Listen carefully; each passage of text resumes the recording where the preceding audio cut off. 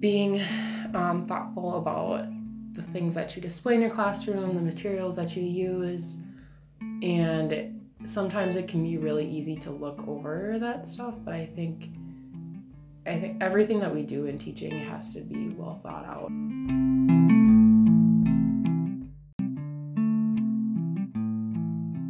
With like representing LGBTQ individuals in texts and allowing a space for them in the classroom.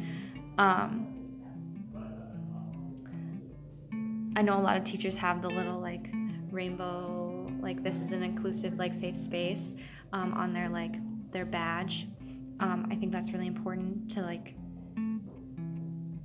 give a signal to the classroom that you are open to like talking to them and you're accepting of them and how they identify. I think it's also important to like get to know your students and use the pronouns that they want used for them. I think it's hard for some teachers, especially when the student changes their pronoun. But that's really important. And then just like accepting them no matter what, I guess. Like every student, making them feel safe in your environment and in the classroom culture that you create.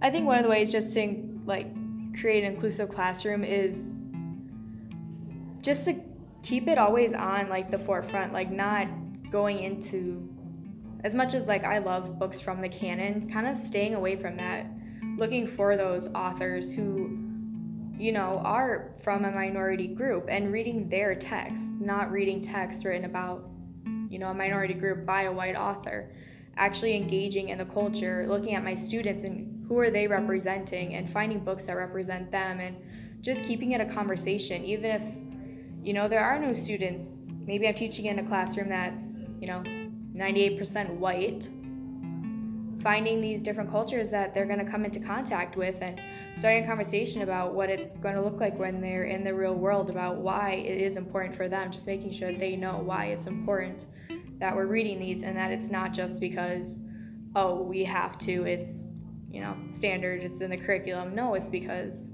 it's going to make you a better person. It's going to make you a kinder and more empathetic person to do this and to always kind of keep your mind at that forefront of inclusivity and diversity.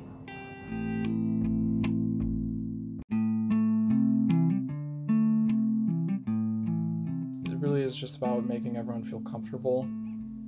So, you know, you encourage everyone to speak up and to be comfortable to share their thoughts. And I think you don't want to make anyone necessarily feel different. Like you want everyone to be comfortable and know that no matter what their opinion is, it's going to be respected, and you know, encouraging participation from everyone. So doing your best to make sure that not one person or one group or clique dominates discussion all the time. You want to try to do the best you can to bring that out from all your students.